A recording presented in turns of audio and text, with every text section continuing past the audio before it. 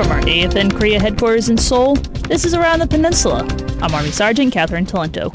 Accepting follow-on forces is only 1/3 of the 8th Fighter Wing's mission statement. But it's this unique aspect which gives Kunsan the capability to execute its wartime mission. As Tech Sergeant Dominique Dickens reports, additional air power has arrived to support the Wolfpack. Kunsan and the 8th Fighter Wing welcomed a few more fighters to their flight line. The 389th Fighter Squadron and their F-15s are on a 5-month deployment to Korea from Mountain Home Air Force Base, Idaho. Major Christopher Ederle, Assistant Director of Operations for the 389th, says the timing couldn't be better. It's a good opportunity for us to forward deploy into the Korean Theater of Operations and start practicing our primary mission of putting bombs on target. It's also a good training opportunity to be able to integrate with all the F-16s here that are in place to get some dissimilar training and train like we're going to fight for real, getting everybody together on the same team. The F-15 Strike Eagles will replace the combat capability provided by departing F-16s from Misawa Air Base, Japan, that were deployed to Suwon, South Korea. Air Force Sergeant Dominique Dickens, Kunsan Air Base, Korea.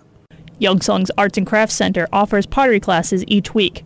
Air Force Sergeant Jason Armstrong attended the class where students are learning pottery basics. Pottery is a simple art. All it requires is some clay and creativity. Sandra Fagan is a dependent stationed at Youngsung and is taking her first set of classes. I thought, well, now's a good time to do it since I'm here and there's a class available. And so I thought, okay, I'm going to go for it and try it. Students learn how to shape their clay with a pottery wheel and become comfortable with the feel of clay. It's actually a lot of fun. It's very slimy and I like the feel of it and how it squishes between your fingers. I don't know, it's a touchy-feely type of art and it's fun. I enjoy it. People can make several types of items including bottles, bowls, and plates. It's amazing. You're just amazed at what you can make from just a lump of dirt, a lump of mud. The Arts and Crafts Center will even fire and glaze items once completed. Air Force Sergeant Jason Armstrong, Youngsung, Korea. Pottery classes are every Wednesday afternoon from 12 to 2 and 3 to 5, and also on Saturdays from 12 to 2. School is back in session, and traffic patterns around school zones are expected to be heavy. Parents are encouraged not to loiter around drop-off points.